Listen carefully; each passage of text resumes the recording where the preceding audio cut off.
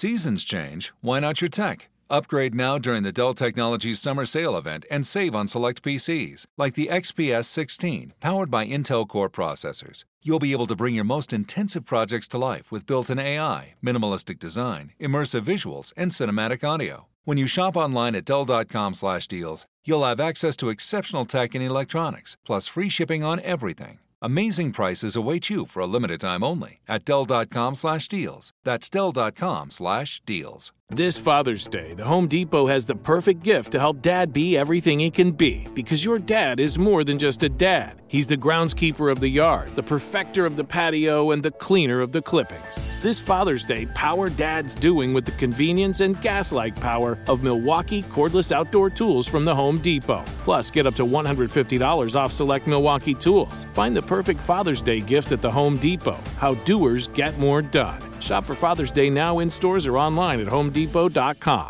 When you buy Kroger brand products, you feel like you're winning. That's because they offer proven quality at lower than low prices. In fact, we guarantee that you and your family will love how Kroger brand products taste, or you get your money back. So next time you're shopping for the family, look for delicious Kroger brand products, because they'll make you all feel like you're winning. Shop now, in-store, or online. Kroger, fresh for everyone.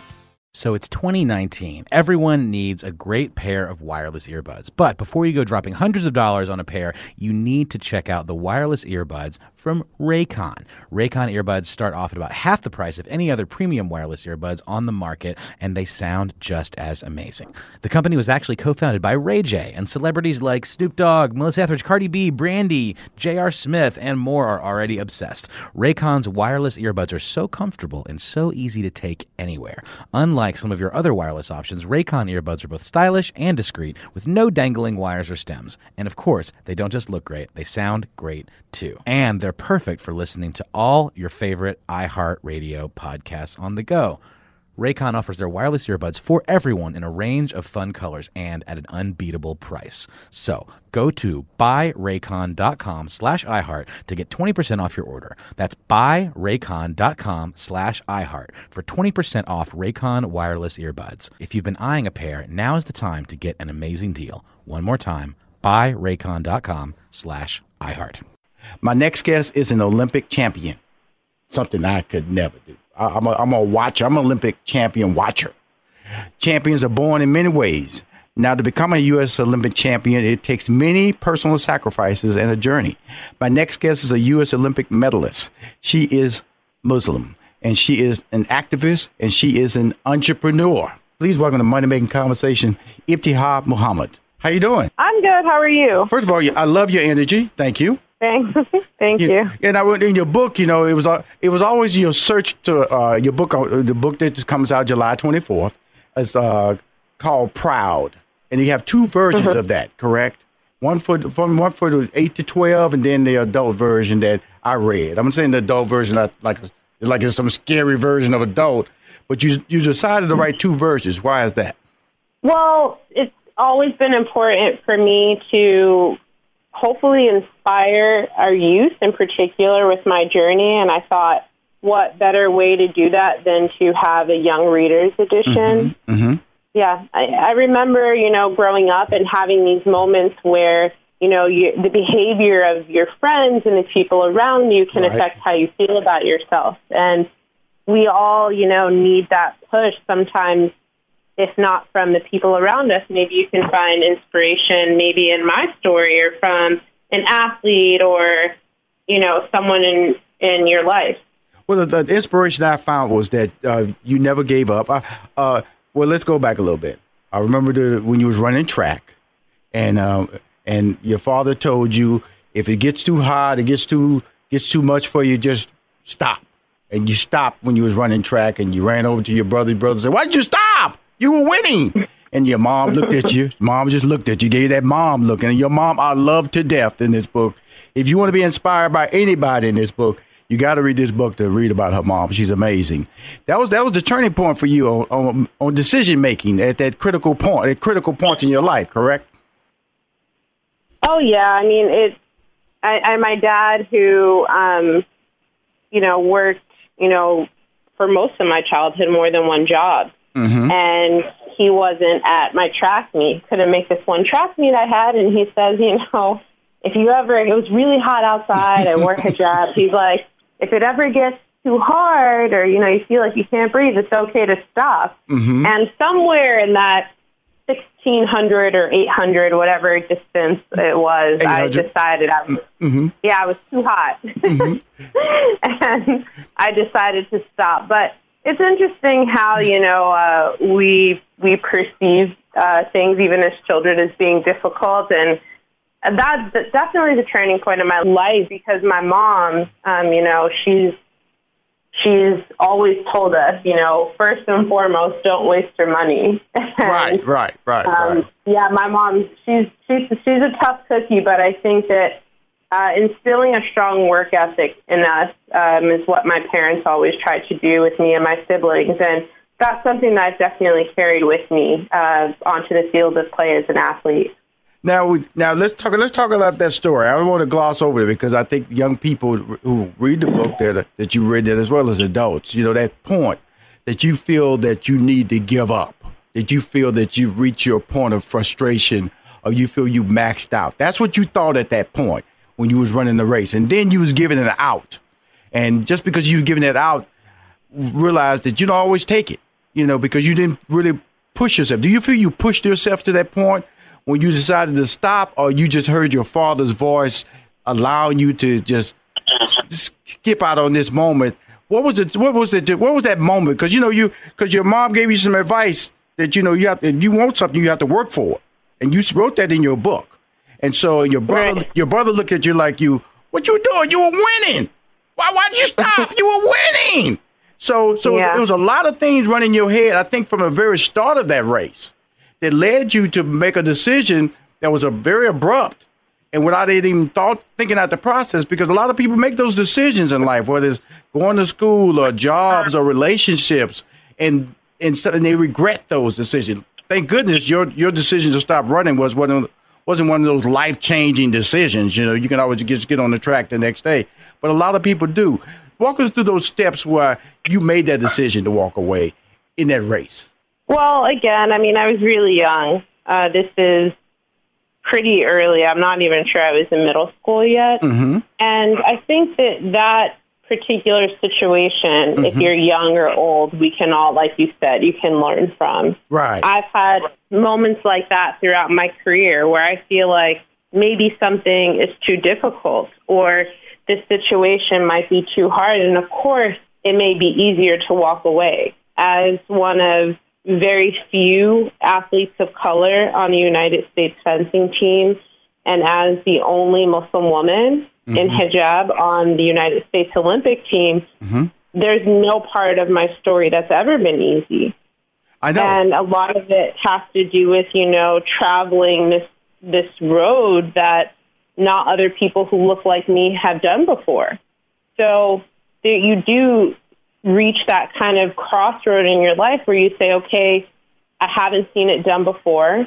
I'm mm-hmm. not sure it's possible. Mm-hmm. I know that it's going to be hard, and it's much easier to say, okay, I'm not going to do it because it's too difficult, right. or I'm not sure if it's possible. And my entire life has been a leap of faith.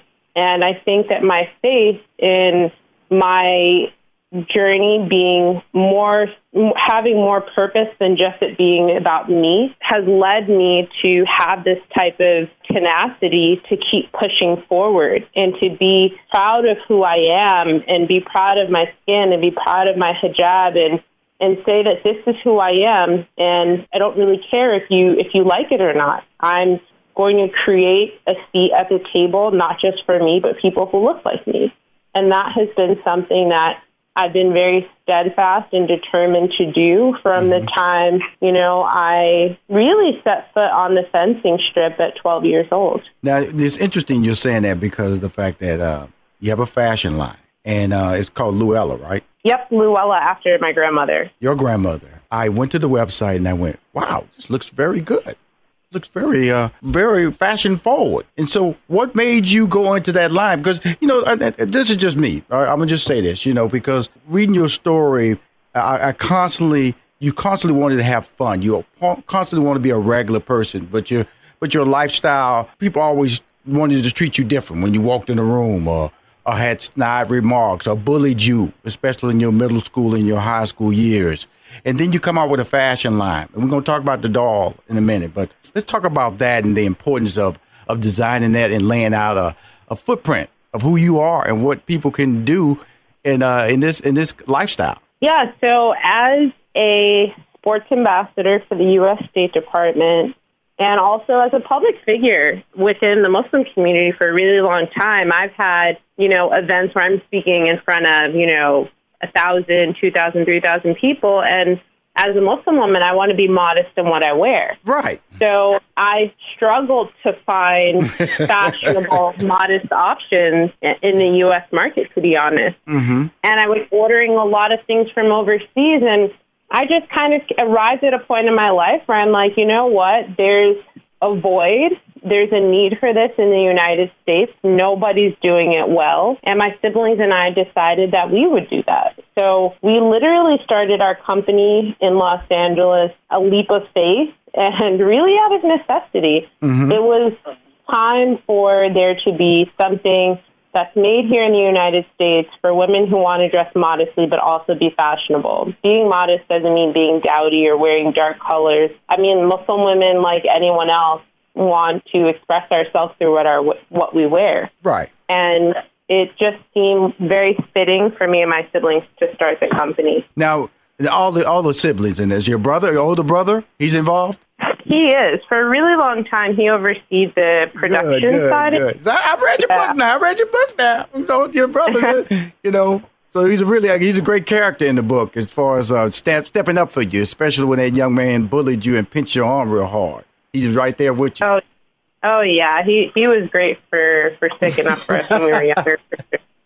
Well, we're going to take a break right quick, and we're going to come back, and I want to talk about that dramatic moment when you made two decisions, one to walk away from fencing and one to change your major. Those are two major decisions that made you who you are today. And we'll be right back with Money Making Conversation. She's fantastic. She's an Olympic champion. And guess what? I'm talking to her on Money Making Conversation. Keep winning. Hi, this is Rushion McDonald. You're listening to Money Making Conversations. On the phone, Olympic champion, medalist, U.S. Olympic medalist, fashion designer, clothes. She has a doll. Mattel's put out in their Shiro line. Ibtihaj Muhammad. Tell me, a doll. You have a doll now. Mattel. What happened when you realized that was happening to you? You're actually going to be immortalized in the toy world. I have always been a fan of Barbie. I mean, talked my brother. Come on. I know you were psyched, right? When they showed it to you, you was pumped up, right? To be completely honest, I cried. I mean, I didn't know. I didn't know that, this toy was going to market. Mattel has a Shiro line in which they, make a doll for their kind of Mattel Hall of Fame. For a woman every year who embodies these different qualities. Mm-hmm. That women, that girls in particular can look up to, aspire to be, find inspiration in. So I thought that, it's great to be a part of this long line of women like Ava DuVernay and Ashley Graham. And that was an honor in itself. But to find out that my Barbie doll, which is the first doll in hijab and also the first Spencer that Mattel will have on toy shelves.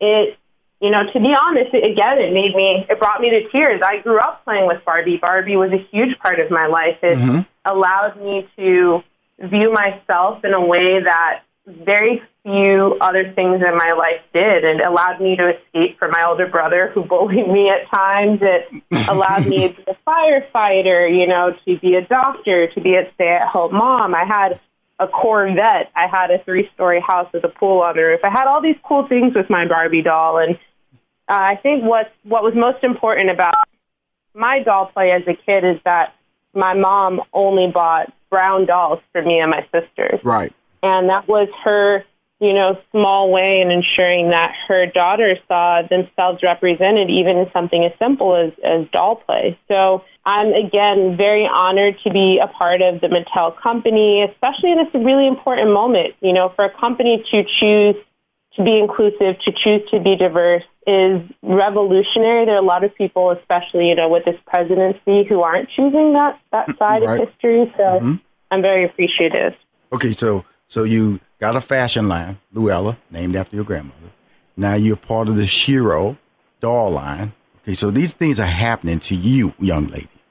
And you did, and so, but you walked away from fencing. Why? You're referring to me walking away from fencing when I was in college? Yes, ma'am. You know, I like anyone at that time in my life, wanted to experience college in all of its capacity. When you're a student athlete at, you know, one of the top 5 schools in the country, it's very difficult to balance, you know, academia, athletics, and a social life. And being in a space as a minority athlete, you know, I was the only Black person on my fencing team. It was hard. It was difficult. And I think after 3 years of fencing at Duke, I just needed maybe a bit of a reprieve, also to just kind of enjoy my time away from, you know, everything, being in North Carolina for that last year. And so you walk away from it in college. I should have established that time frame for me, because you went like, okay, when is he talking about I walked away from today? But the thing about it is that you did graduate with your degree, but it wasn't the degree that your parents thought you should be graduating with, because they had a plan for you to be a doctor. That was a tough decision for you to make, because, you know, as all parents, like my parents expected certain things from me when I went to college. And when I decided that wasn't what the plan, their plan wasn't my plan, that was a tough decision, because your father being a police officer, you know, he worked hard. Your mom worked hard. Your mom was at all your practice. She drug you from out of Newark, drove you to New York to practice, anytime to go to these tournaments to make sure they paid that extra $30, those entry fees. So they've always been there trying to give you that next level. All their kids, not just you, but all their kids, that next level of opportunity of success. And so you make a decision for yourself, really officially probably for the first time, to change your major. How did that come about? And when you made that phone call, what made you relax? Well, I think that, you know, I don't think that my story is unique in the sense that you have Black parents or brown parents even who have a very, you know, myopic idea of what they want their children to do. And my parents are like, need to be a doctor or lawyer, need to be a doctor or lawyer. And for as long as I can remember, I mean, we never even had a break academically. We went from, you know, school 9 or 10 months out of the year to pre-college programs at local medical schools or colleges. And that's, I mean, I have a mother who's been in education for forever. Right. So to have this mindset of, okay, I'm going to be a doctor for my entire life, when I got to school, I realized, wait a second, this isn't, you know, my dream. I think this is more of my parents' dream. And it took me a long time to arrive at that realization. And when I did, it was great for me, because I got a chance to really study things that were important to me. I know that being a child of the public school system, I didn't have the opportunity to learn a lot about my own history as an African American. Right. And I was very aware that I wanted to learn as much as I could during my time at Duke about my ancestors and, you know, where I'm from and how the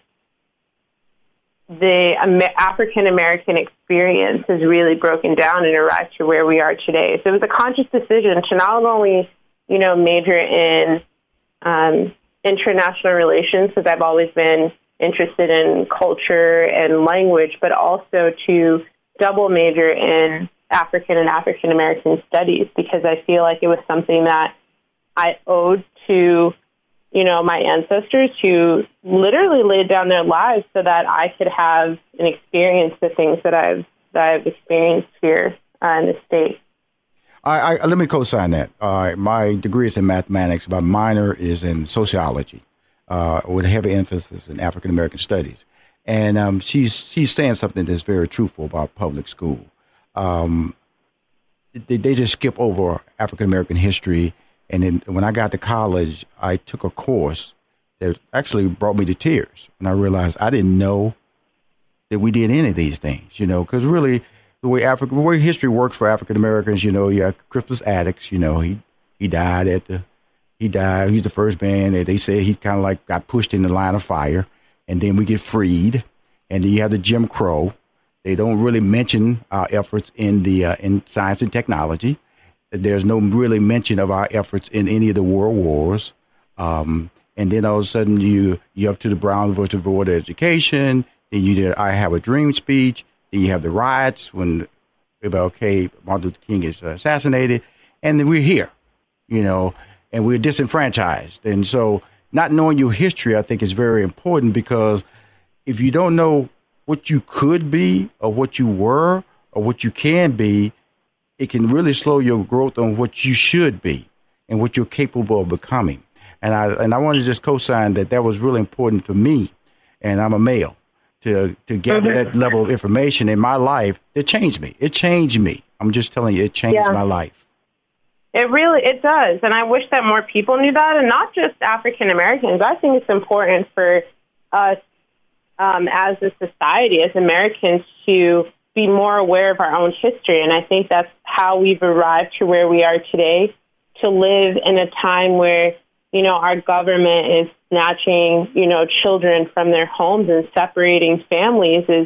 It's bizarre. And a lot of people are saying, like, how does this happen? And it's like, well, if we take a few steps back and we really look at our history and the things that and the atrocities that our government has committed, then I think it would be easier for us to understand how we arrive in this moment. Really quickly, I went to Rwanda last summer on like a service trip for the State Department and with a nonprofit. And it's really interesting to see a country that's experienced such a traumatic event within the last 20, 25 years and how they cope with it. They talk about the genocide every day. Mm-hmm. They have a memorial. They have memorial museums, and they have these different trips where they're constantly bringing people in. It's very new. There's a lot of tears that are still shed because, generations were lost. And you have people who committed, the killing next to survivors having to live side by side. But I think what's really important to learn about Rwanda is that they talk about what happened. They educate their kids so that it doesn't happen again. And that's something that I think we're failing miserably as Americans, because we don't talk about our history, if it's bad or if it in any way, shape, or form includes Black or brown bodies. Mm-hmm. And I think that's how we arrive at this moment in time where you have, so much police brutality. You have families being separated at the borders because, we fail to educate ourselves on our own history and what we've committed. Well, great. I want to tell everybody, please buy her book. It's called Proud. Please buy her doll in the Shiro line. Please buy her fashion line. She's a marketing genius, and she's a social activist, and she's creating change when she walks out the door. Please, thank you for calling my show. This is Money Making Conversation. Listening makes us smarter, more connected people. It makes us better partners, parents, and leaders. And there's no better place to start listening than Audible. Audible is where so many inspiring voices and compelling stories open listeners up to new experiences and ways of thinking. Audible members now get more than ever before. Members choose 3 titles every month, 1 audiobook plus 2 Audible originals that you can't hear anywhere else. Members also have unlimited access to more than 100 audio-guided fitness and meditation programs. Audible delivers bestsellers, business, self-improvement, memoirs, and more, all professionally narrated by actors, authors, and motivational superstars like Rachel Hollis, David Goggins, and Mel Robbins. Audible members can also get free access to the New York Times, Wall Street Journal, and Washington Post delivered daily to the Audible app. With the convenient app, members can access Audible anytime, at the gym, while commuting, or on the go, and on any device. We'll always pick right back up where you left off. Audible also offers free and easy audiobook exchanges, credits you can roll over for a year, and a library you keep forever. even if you cancel. Explore all the ways listening on Audible can help improve mind, body, and soul with entertainment, information, and inspiration. You can get titles from your favorite iHeart talent such as Chelsea Handler, Danny Shapiro, Charlemagne the God, and Bobby Bones on Audible. Start listening now with a 30-day Audible trial, and your first audiobook plus 2 Audible originals are free. Visit audible.com/iHeart or text iHeart to 500-500.